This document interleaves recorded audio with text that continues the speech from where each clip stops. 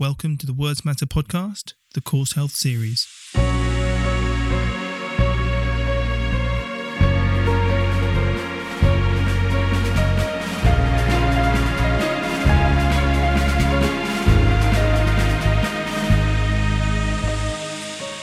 Welcome to another episode of the Words Matter podcast. I'm Oliver Thompson.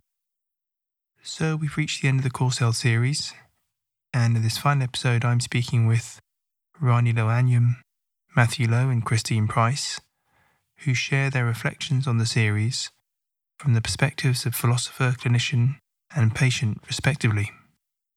We also discuss some of the practical recommendations which appear in the final section of the book and that are needed in order to resituate person-centred healthcare within a new paradigm. So it's been a real privilege for me to speak to each and every author of this groundbreaking resource. And like so many of you, I've learnt so much personally from each of the conversations. What has become clear to me during the series is that not only does CauseHealth offer a novel framework for understanding causation, but it also moves us to take a critical look at all of our assumptions around so many areas of healthcare practice, whether it be the nature of evidence, the role of clinical judgment, how patients and clinicians might relate and interact with each other, as well as broader issues of public health policy. So in many ways, for me, CauseHealth offers a bold, formal theory of genuine person-centred care, which has explanatory power that reaches far, wide and deep into our healthcare practice, policy, and our patients' lives. So I bring you Rani, Matthew, and Christine.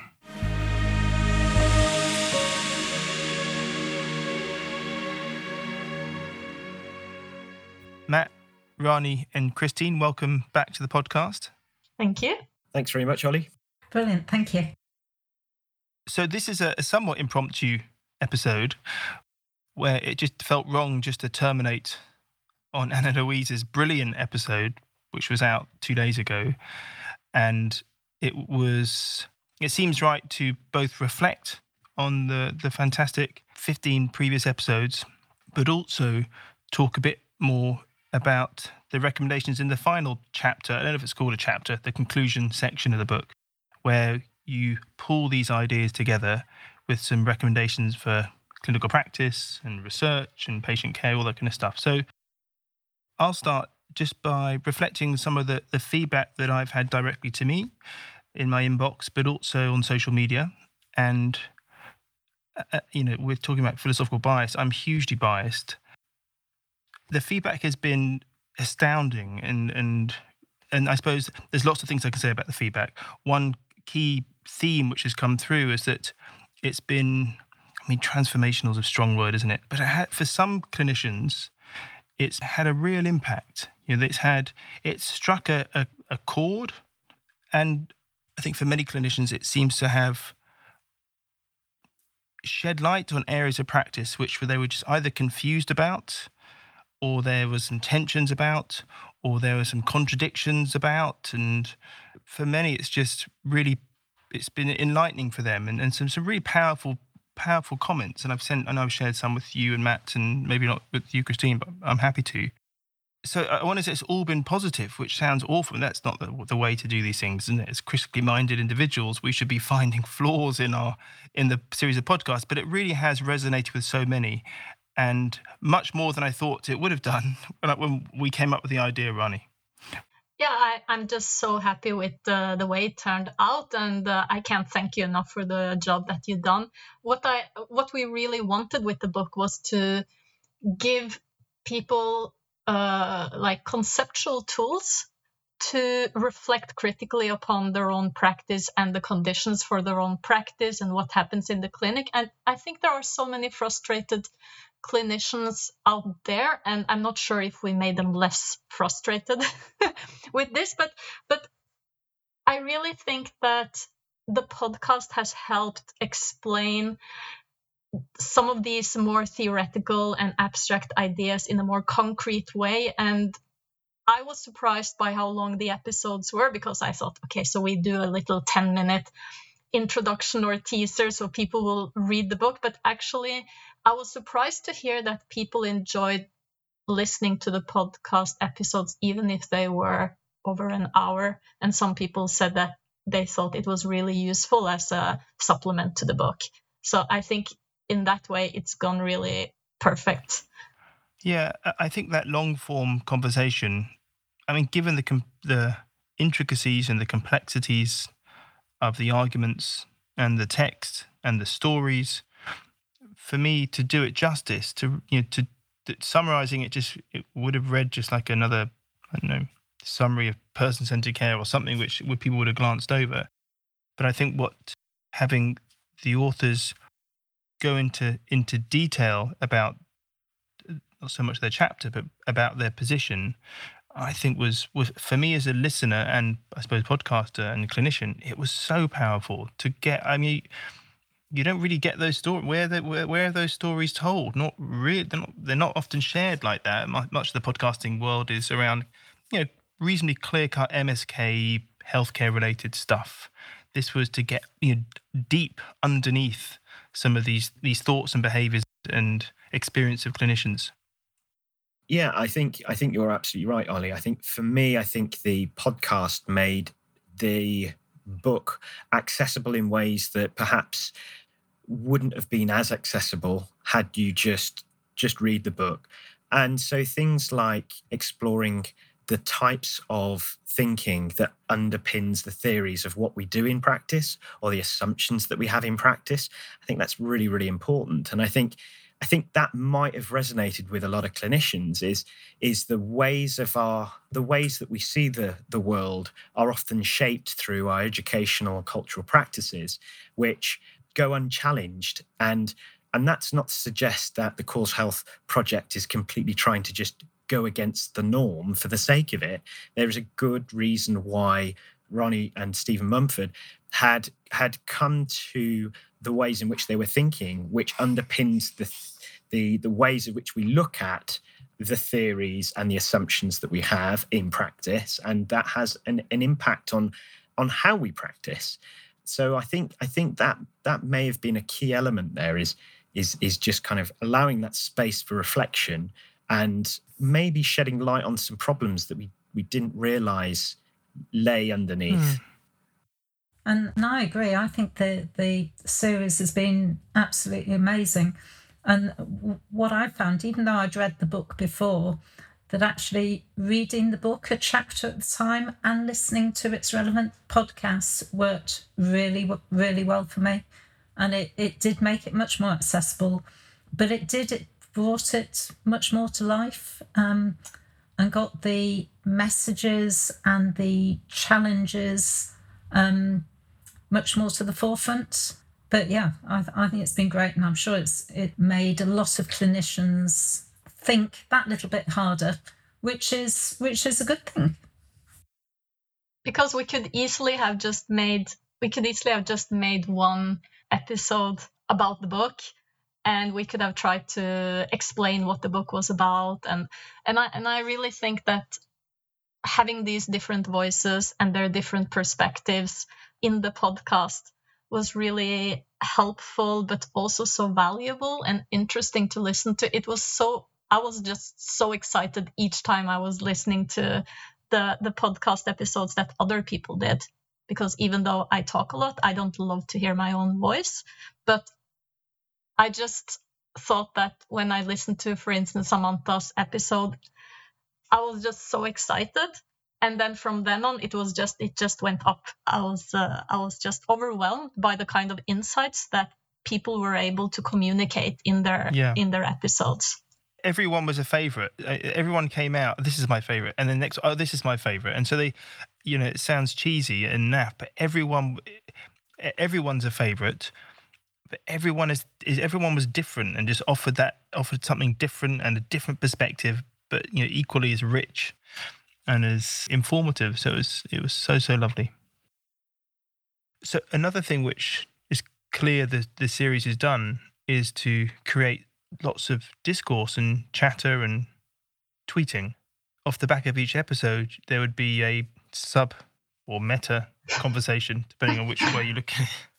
A following social media discourse about how the episode landed or didn't land, perhaps, in some cases? I think the Twitter discussions, they actually started with the first episode, but then there was quite a lot of discussion about the complexity chapter. And then I know that after Roger's chapter or Roger's episode, there was also a lot of discussion about whether one actually needs to have the type of philosophical framework that we had presented in part 1, because it seemed like what the practitioners who wrote in part 2 were doing was just very good practice. And that if everyone just practiced it well, they were doing the right thing. So does it matter what kind of ontology you have at your basis? So it actually started quite a lot of discussions about, well, do you first of all need to buy into dispositions? Do you need them? Could it be that if only we had perfect data, that the RCTs would be enough to give you all the subgroups and almost even the n equals 1? And also there were some critical voices who didn't like that we were what they call watering out the notion of evidence and making causal evidence something that didn't require RCTs.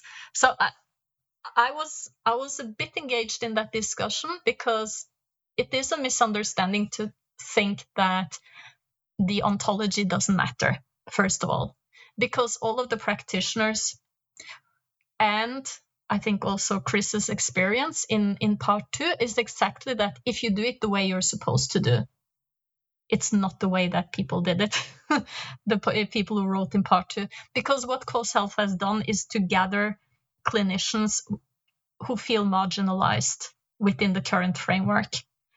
So it's not that you are free to do what you think is the right thing to do. You have to defend yourself, and you have to explain why you, for instance, spend more time, or why you don't just automatically apply the relevant guideline.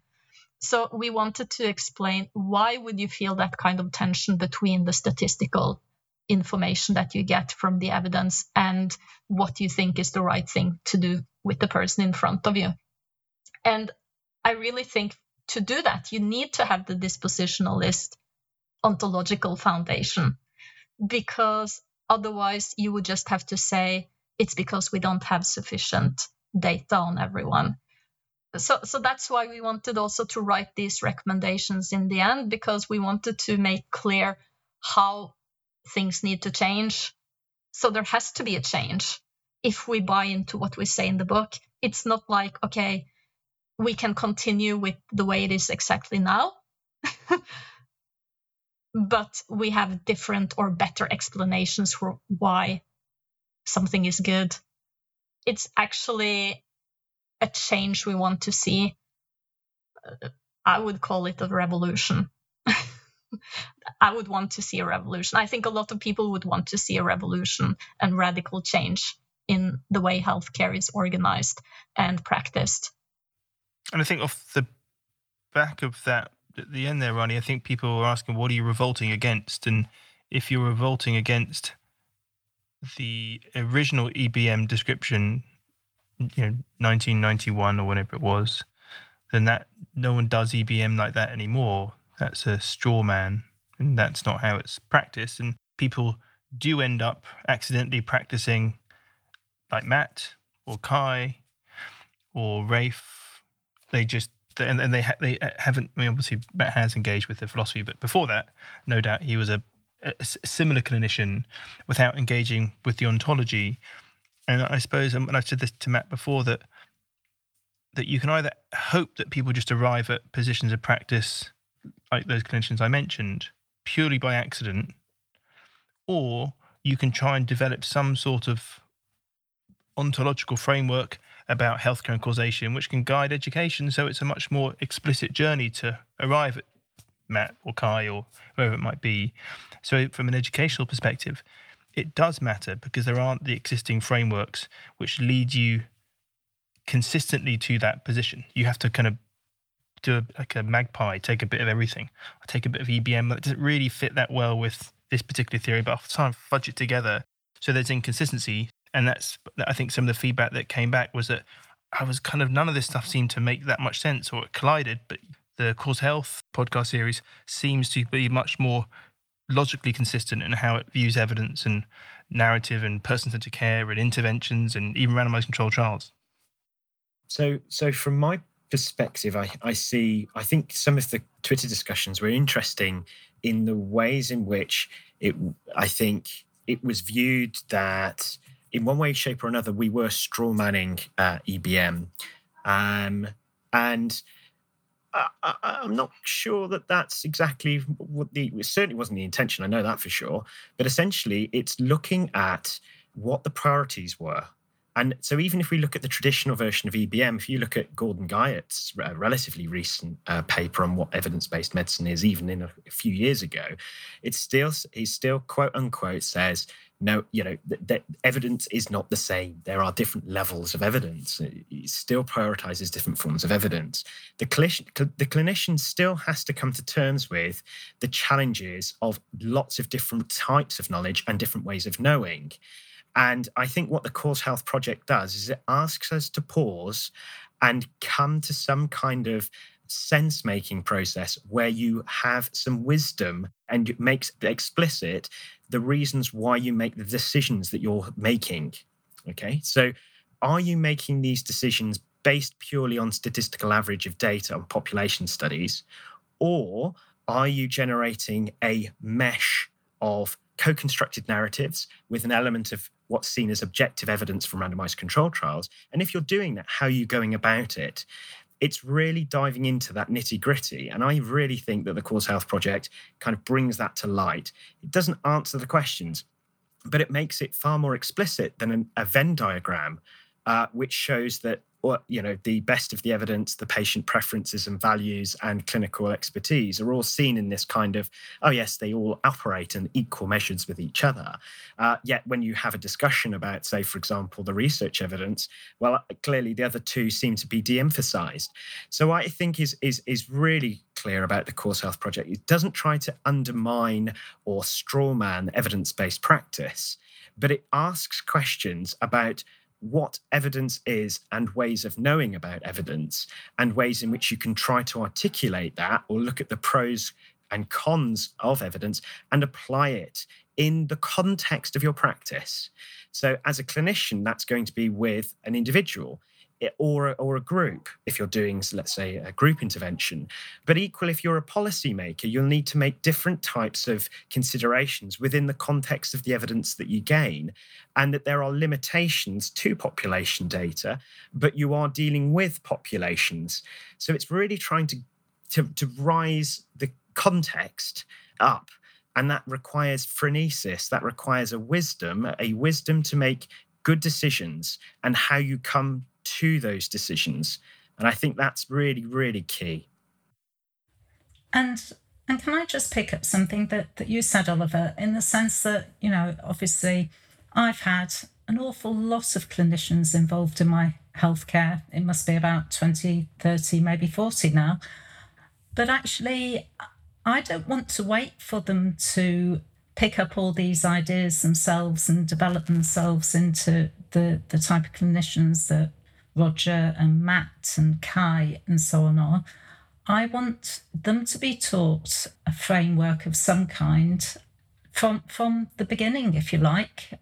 And I think CauseHealth provides, as Matt says, a way of thinking and putting things together to develop clinicians into the type of clinician that I want to be treated by, but much sooner in their clinical development than perhaps otherwise might be.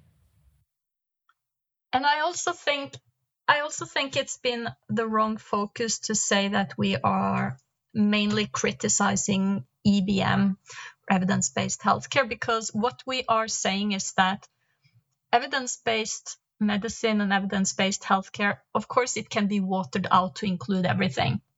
And every time there's someone saying that, okay, well, what about qualitative research? What about judgment? What about, this and this? It's like, yeah, we can be informed by that as well. But at the basis, it's the human conception of causality that we are challenging. And if you are accepting the Humean framework, then the strictest and most, I think, strawman-y version of EBM is exactly the right one. Because if you start from the assumption same cause, same effect in equal conditions, you have to assume that there is some kind of normal patient or average patient. You also have to think that the same intervention should be given to everyone who falls within the same group. And what it means to fall within the same group might just be that you have a certain diagnosis. It might not be more than that. And just having that type of framework, it would suggest that quantitative methods is the only way to have causal evidence. You cannot speculate about causal mechanisms. There is no way you can have a unique case of causality. It's just these things are in the philosophical framework, and that's why we wanted to discuss the philosophical framework and not person-centered or evidence-based healthcare, because people can put whatever they want into those notions. And that's why we also discuss things like probability, causality, complexity, because everyone uses them. But we use them in different ways to mean entirely different things. And if we are not aware of that, we are just talking past each other, thinking that we all agree and that any kind of criticism is a straw man. But if you look at the concepts underneath, the Humean framework says that statistical frequencies is the only thing you can observe and therefore the only reliable source of evidence. And this is what, when I spoke with Roger, so I guess doing the opposite of straw manning, steel manning, where you'd say that the strict definition of EBM, as you described, has a very clear Humean ontology around causation. Clinicians will say, yeah, but I'm not doing that. Like I've kind of shifted away from that. I've bent the rules a bit. I've made a much more fluid conception of EBM. So what you're arguing against doesn't really exist in my mind, in my reality. But I think the problem with that is that it's inconsistent. So you're kind of in no man's land, right? Where you're subscribing to an ontology of causation. You kind of changed it. You don't know how you shifted it to suit your needs. And it is at least for me, it's a very inconsistent, difficult position to move from, because you're contradicting yourself by saying, well, I'm accepting this model of EBM. It assumes, has a vision or view of causation, which says that RCTs go at the top of the hierarchy, but I'm actually going to prioritize qualitative research. You can't hold those two positions. They're inconsistent. And I suppose some people say, who cares? What does it matter? Like, so what? Just be pragmatic and just move on. And like, what difference does it make? Well, I suppose what difference does it make? Why is that a problem to hold those inconsistent positions? So people are operationalizing EBM to suit the needs of their person, the patient. They would say, well, it's working okay. Why do I need this? I don't think we can escape the fact that the whole healthcare system is organized in a dualist and fragmented way. So when we talk about complexity, we argue that you need to have a genuine complexity concept in order to treat the whole person. So if you want to treat the whole, but you send their different parts to different specialists who never talk to each other, and everyone has different diagnoses for different body parts, then comorbidity is just a fragmentation.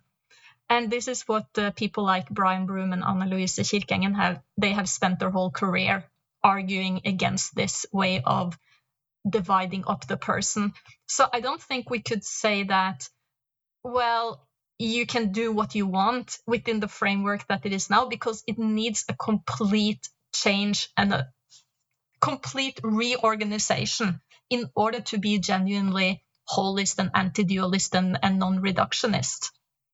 So yeah, I completely agree, Rani. And if I look from my own personal experience, I don't know how many times I've been treated as either a sciatica diagnosis or a shoulder diagnosis or a something else diagnosis.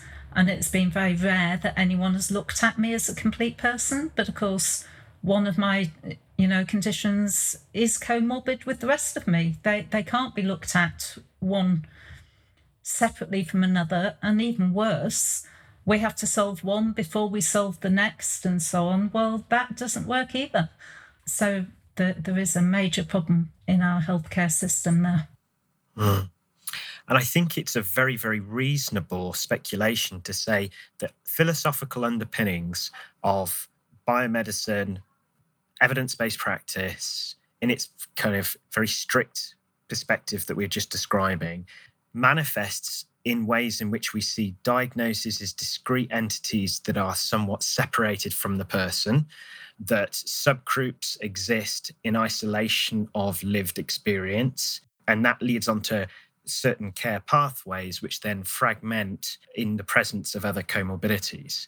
So yeah, yes, you can say, well, I'm not sure that's the case. Well, as in the line of reasoning has gone from the philosophy to the practice. So you could speculate that it is or isn't the case. But what we do see in practice, what we experience, is the fragmentation of care. And what I think dispositionalism does, or certainly the causal philosophy that underpins dispositionalism, what it does is it starts to really question that fragmentation. It really starts to question diagnostic entities as discrete or separate from the person. It starts to really question the existence of objective, subjective distortions and starts to see whole persons.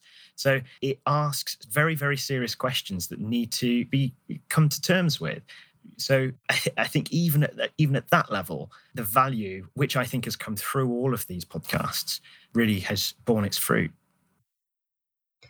And what we wanted to explain is that it's not something you can change easily in practice. It's not like you can easily say, oh, now we're going to study genuine complexity.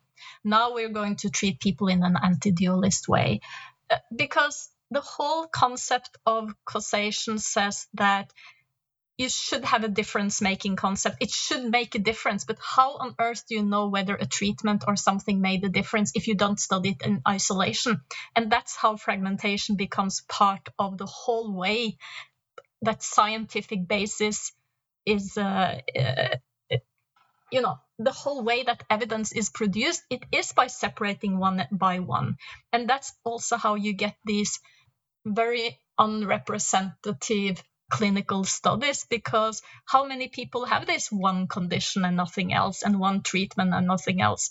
But the whole point is that the interactions between all of these things, the real complexity is what you find in the clinic. But then the clinical complexity, that just comes down to it's seen as anecdotes and not evidence.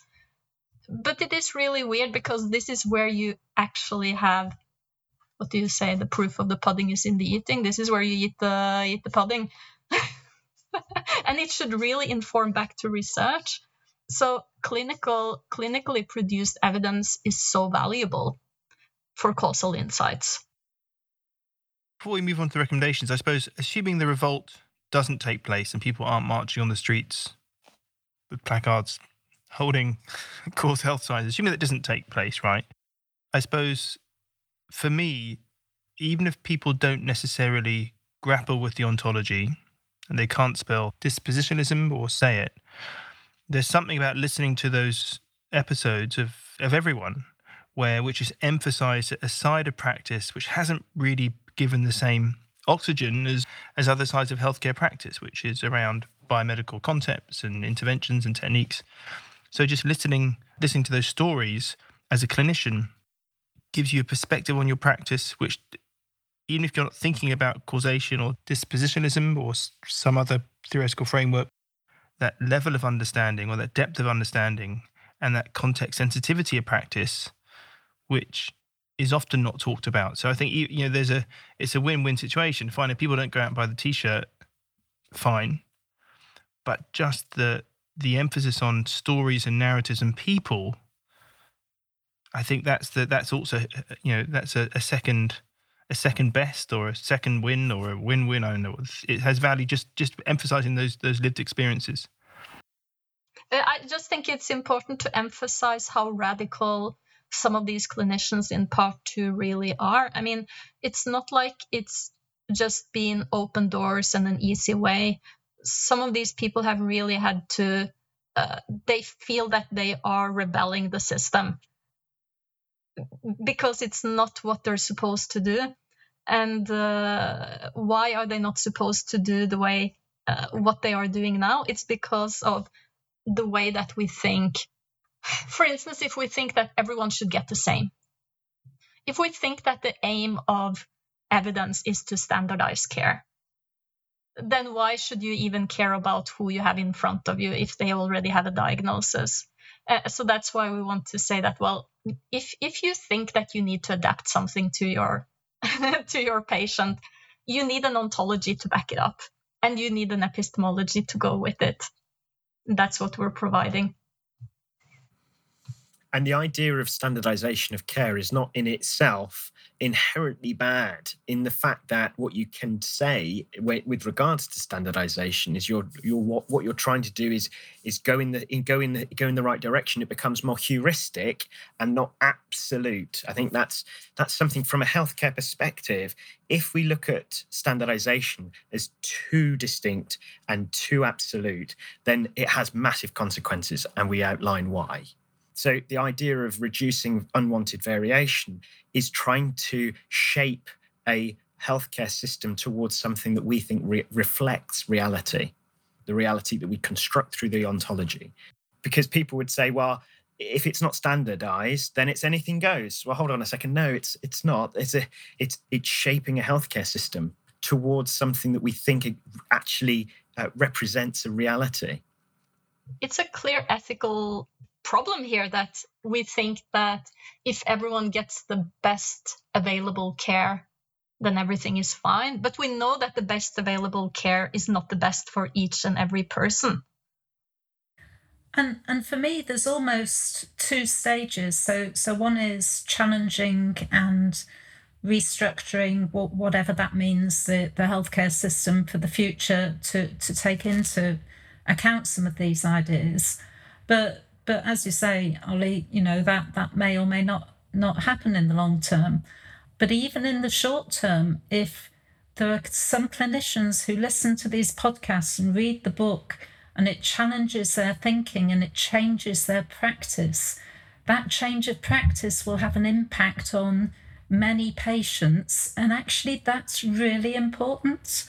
That can make a huge difference to somebody's life. So short-term, long-term, both important for me. So, as I mentioned in the concluding chapter, Rani, Samantha and Eleanor, you guys have laid out a series of recommendations, kind of calls to actions as part of your rebellion, Rani. This is the shopping list. But these are the recommendations which are based on bringing all the chapters and the theory together. So the first recommendation is that we should assume medical uniqueness because there is no normal, standard or statistically average patient. And Christine, I think you wanted to say something about this one. So, I mean, this is one that I feel particularly strongly about because for the first 4 years of my care following my injury, I was definitely treated as a routine patient. And I'm, reflecting back, I feel as though I was probably more a diagnosis than anything else. And I wasn't looked at as the unique person that I am, with my complexities, my comorbidities, my place in society and everything else. And that routine, standard, guideline followed care just didn't work for me. So if that hadn't happened, if I'd had something more tailored, if you like, to what was happening for me, then there's no doubt in my mind that I could have been spared quite a lot of pain in those first few years. And, I could have gone along my journey a lot more quickly. So, yeah, that's one that I feel particularly strongly about, that who is this normal person? Who is this standard person? There haven't been any RCTs that have been done on me. I just wouldn't fit. I would be rejected probably from all RCTs because of my comorbidities and the fact that I've had back surgery and so on. I needed to be treated as a unique person, like everybody else does. And I think one way, I'm also thinking from the clinical perspective, clinicians listening in, how might clinicians conceive of this? I think this resonates with clinicians anyway, but as you were speaking there, Chris, I was thinking of ways in which we communicate. By that, I mean healthcare professionals communicate with each other. There's a tendency to describe a case or a patient in the respect of their diagnosis. And when we talk about cases or patients, particularly in multidisciplinary team meetings, and I'm thinking of this could be handovers, this could be ward rounds, or this could be in multidisciplinary team meetings, for example, spinal MDTs, is something that I've thought about is encouraging clinicians to talk about not just the patient name, the number, diagnosis, is to start with the social history. So this is Christine Price. She is a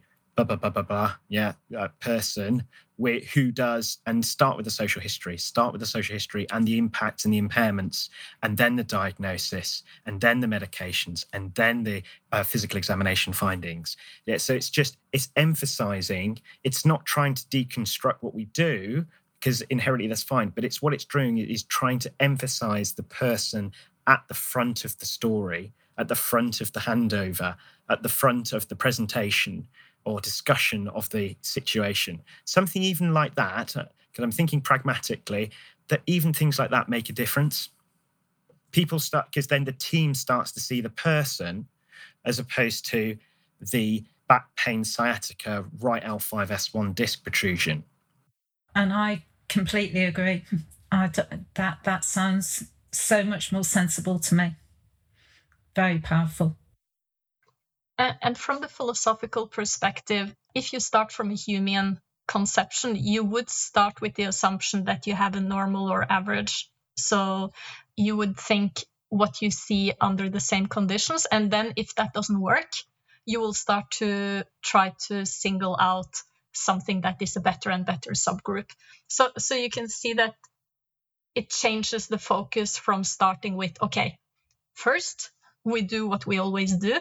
And then if that doesn't work, we do the second best thing, the after that. And then if nothing works, it's like, oh my God, okay, so this is a unique individual. But if you instead start from the assumption that no, every kind of causal process is a unique, because it has a unique set of dispositions involved, then you would, instead of thinking that it's time saving to give everyone the same, which the guideline is saying, it would be time saving to try to figure out very quickly what would be the best for this individual. And surely it must be much more interesting for the clinician to be looking at people as individuals rather than just trying to do what they've always done before. I mean, I'm not a clinician, so I can't speak on behalf of clinicians, but I would certainly want to know more about the individual person rather than just doing what I've always done. But you see, uniqueness is a problem in the Humean perspective, because there couldn't be a unique case of causation. So we are all just in our own subgroup where we lack the identical twin that we could have been compared with. So ideally, we would all have twins, and then we could check what works with them. And if that works for them, it should work for us. But since we don't have the twins, it's a problem. And there might be a political economic explanation as well. So if we can reduce people down to diagnostic categories, then it means that you can compartmentalize that to a time frame, which is then subject to money. And then you can, it fits a kind of neoliberal politics, which a patient becomes a consumer, the process becomes consumerist. But it very much follows the line of thought. Yeah, but actually, I would suggest that quite often that's probably misplaced, in the sense that if you get the treatment right from the beginning, then actually that's going to be cheaper, more economical in the long term, rather than applying routine treatments that don't work and you just carry on and carry on and carry on. CauseHealth started with the societal challenge and problem. And it is the fact that 30 to 50% of all complaints taken to the doctor are so-called medically unexplained. And these are people who don't get help in the system because there is no causal evidence to back up what's going on with them, and nothing is working for them. And we did include some estimates of costs in the healthcare system that these people represent, and it's massive, and it's also huge cost for them personally because they're not getting help, but they're in the system. And that's why I was so happy that Anna Louise concluded part 2, because the type of patients that she sees, they have been in the system for maybe decades, and they have cost a lot of money, and they are full of treatments. They have had a whole long history of treatments, but with no effect or with harmful effects. So if we are really thinking of saving time and money, which we are, then shouldn't we just try to get it right in the first place? So then if it takes 2 hours to talk with someone, then surely that is nothing compared to what it will cost to get it wrong.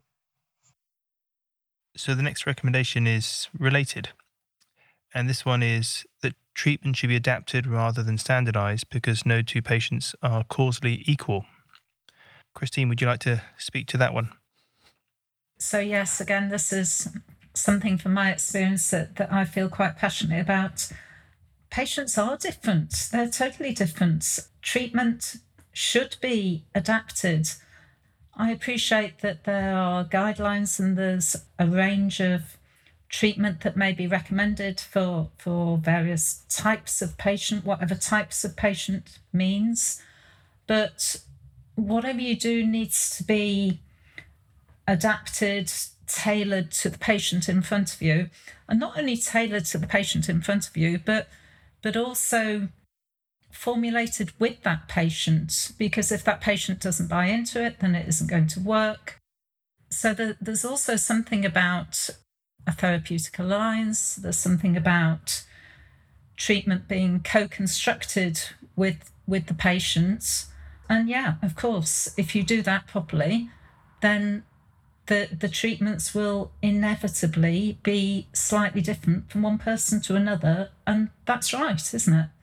I've suffered from being given treatments by, say, one clinician that hasn't worked. So they've discharged me and then gone to another clinician, and that clinician's done the same treatment on me because that's a standardized treatment. And guess what? That hasn't worked. So I've gone to another clinician. And so it's been repeated. But what I needed was my treatment to be adapted to me, and not just to me in the clinic, but also to me in the life that I lead.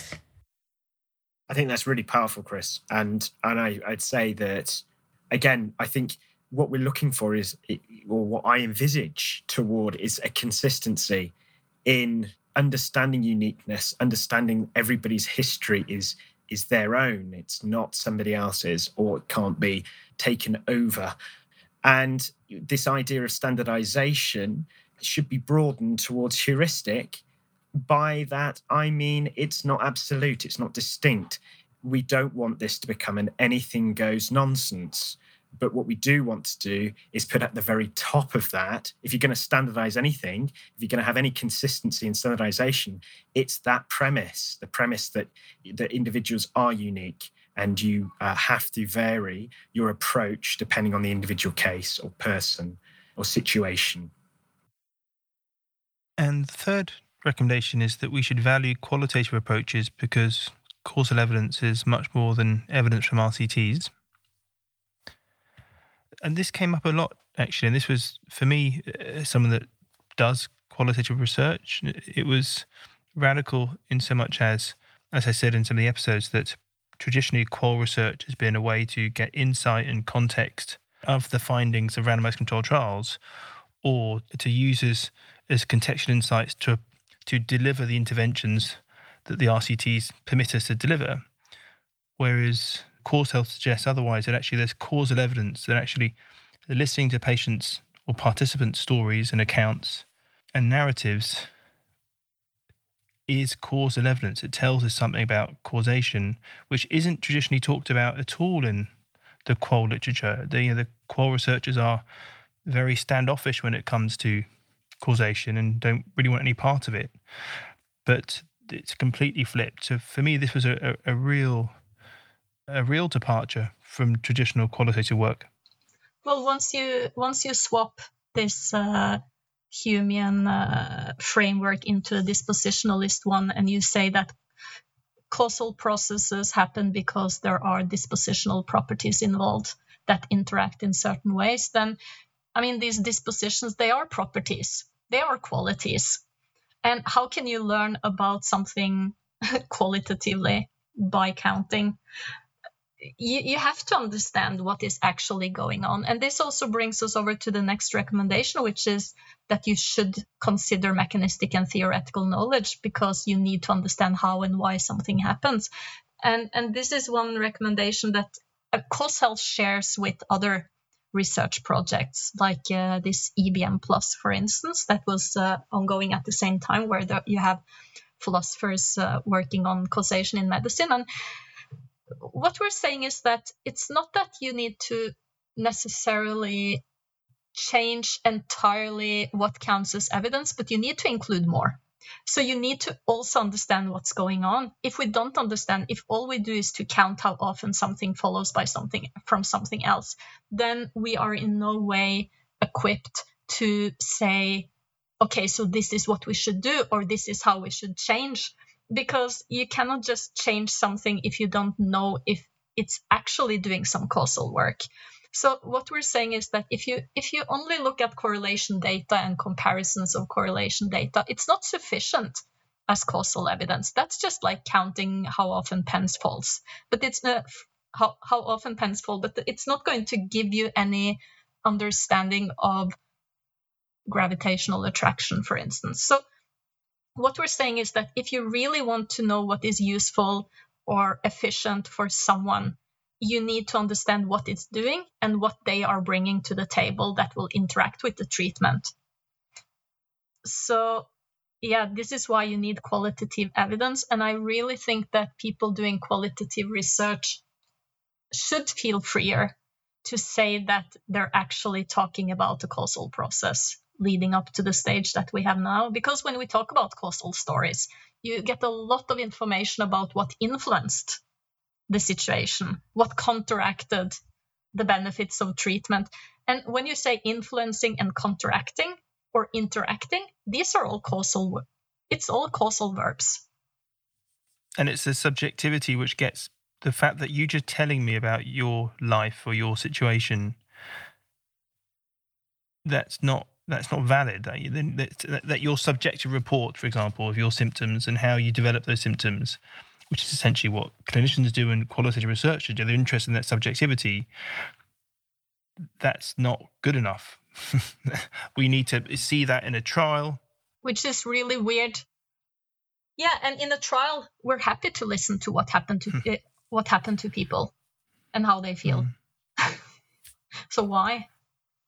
I guess it's how it's treated. So that subjective data on some kind of measurement tool questionnaire is then still stuck into SPSS and whacked out a p-value, whereas the qual researcher treats that subjective data subjectively. So it's more than happy to co-construct it, to mess with it and build something from it. So the quant researcher would say, well, hang on a minute, like, fine, I'm happy to try and retrieve subjective information, but there's no way I'm handling that. I'm going to let SPSS deal with that or stick it into some program, statistical program, so I'm not meddling. My values aren't infiltrating the data. But then you lose. I was shocked the first time I heard about objective versus subjective risk, because it sounds like if something is a subjective risk, it's like what you feel is the case. But objective risk was like, okay, this is what you can count. It's what you are getting statistically. So the risk is how often something happens. And subjective risk is when people start dying. I'm just thinking, if something happens to you that is really serious, is it subjective?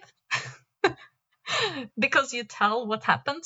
I would say if you tell someone about like the things that Anna-Louise was talking about, that you've been abused, or what Kai was talking about that you experienced trauma in the childhood. Well, of course it's subjective because it happened to you, but it's objective evidence. It's evidence that has a scientific. You can ground it in scientific knowledge, and it can inform scientific knowledge. I seem to remember Alex Broadbent talking about testimonial evidence and saying that, research evidence is still testimonial in the fact that the researchers are creating the data and it's still testimony, which I thought was a really interesting perspective on it. There's the other thing I was going to say was about the randomized control trials in the way in which, it's not to suggest that randomized control trials aren't useful. They are extremely useful, but let's see them for what they are, as methods by which we can establish differences between two very controlled situations and circumstances. And that has value. And the other thing I would say is that, to go back to about randomized control trials, is that when it comes to causation, as Roger said in his podcast, randomized control trials are symptomatic of causation. They point towards causation, but they don't demonstrate causation. I think that's another really important thing to take away. And can I just agree in the sense that I think randomized control trials are really important in my own care. I want all evidence to be taken into account, all guidelines to be taken into account, but I do want my personal evidence to be centre stage as well, and for good decisions to be made on the range of evidence, not just randomised control trials. Because, as I say, randomised control trials don't represent me. They do to a small extent, but they cannot possibly represent me as a person. What you're saying there, Christine, is quite important, because the RCTs, they don't show if something made a difference to anyone participating in the study. It only shows that it's a statistically significant difference between the two groups. So usually when we say that cause should make a difference, we mean within that individual. And this is why we want to. So one of the recommendations is that you need to consider individual propensities. And the individual propensities is the individual properties or the individual dispositions of that person that gives you a certain risk or probability for getting a certain outcome. And this is part of understanding the mechanisms, because if all you know is how often something happens and the statistically significant difference between two groups, then the only type of information you get from that kind of evidence is the numbers needed to treat. So you need to treat 10 in order to, you need to give it to 10 people for 7 people to benefit, for instance. Or you need to give something to 100 people in order for 1 to get harmed. So numbers needed to treat, numbers needed to harm. That's the kind of evidence that you're left with. And that in itself doesn't tell us anything about what's your propensity, what's your chance of getting harmed or treated with this treatment. And this is the type of evidence that we should have. It's the type of, it's difficult to get, but it has to be the aim. I agree. But it also doesn't tell you how do you treat those 3 out of 10 that it doesn't work on. It doesn't tell you anything about that at all. But I might be one of those 3 out of 10. So how are you going to treat me? You can't just rely on RCTs. There needs to be much more than that.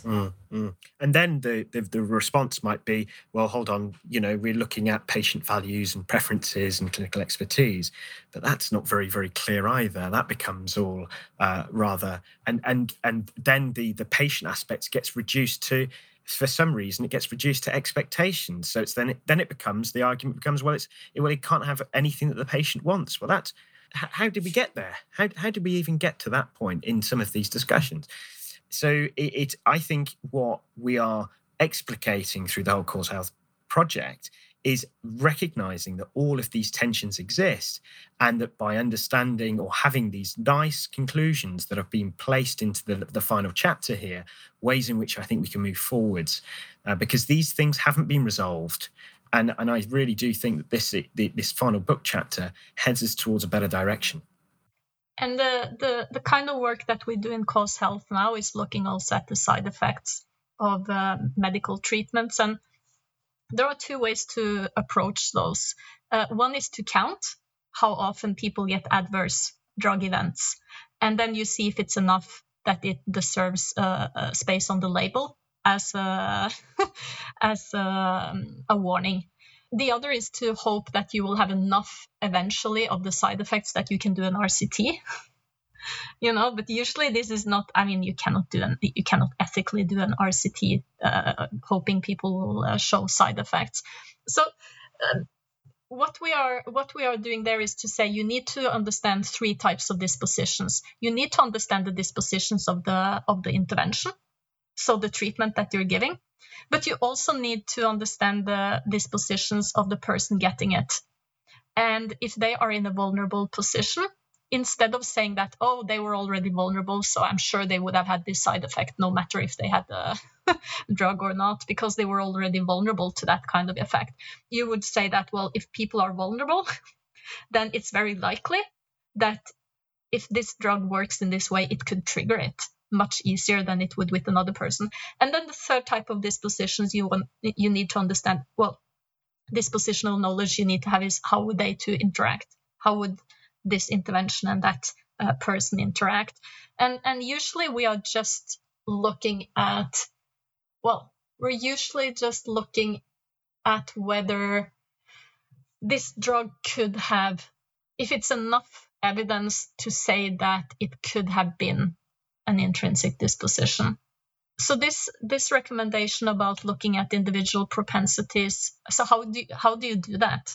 One thing that we suggest is that you should study unexpected outcomes, because you can learn so much from outliers and marginal cases. Because of course you can count how often something happens, and if the same thing happens many, many times, you don't necessarily learn something new.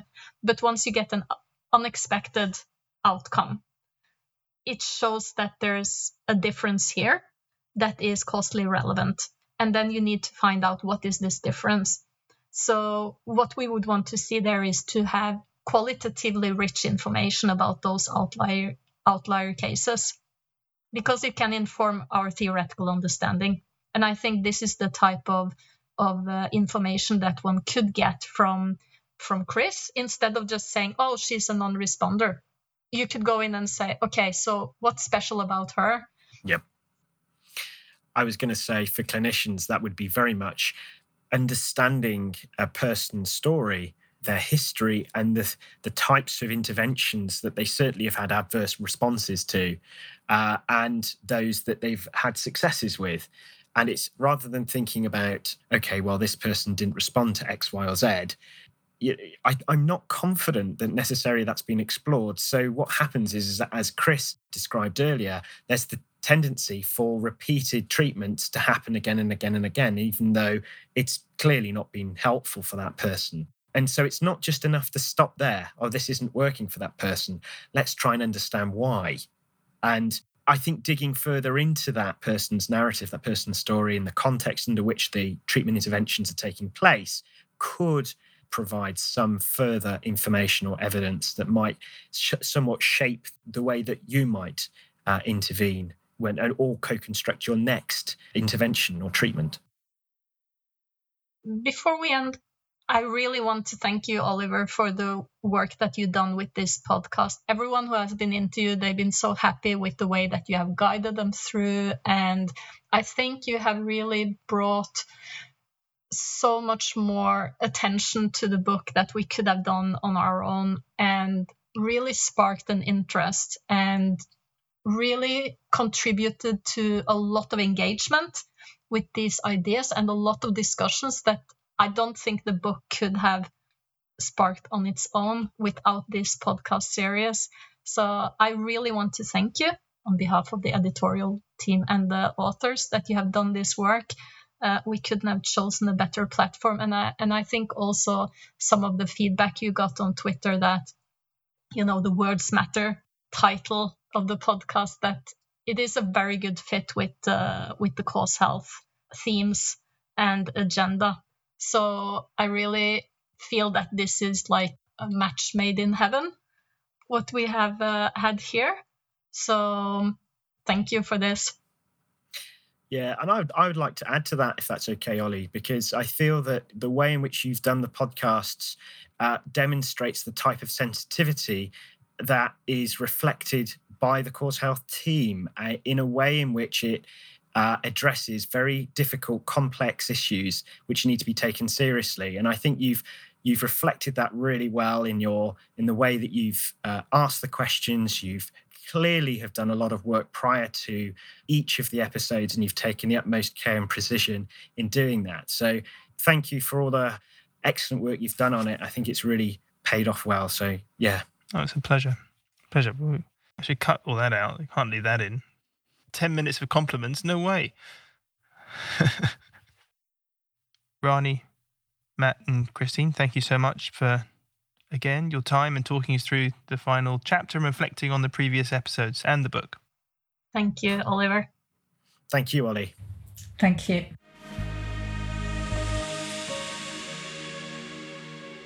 If you enjoyed this podcast, visit www.wordsmatter-education.com for all the show notes, resources and blogs, and check out the online course in language and communication in relation to back pain.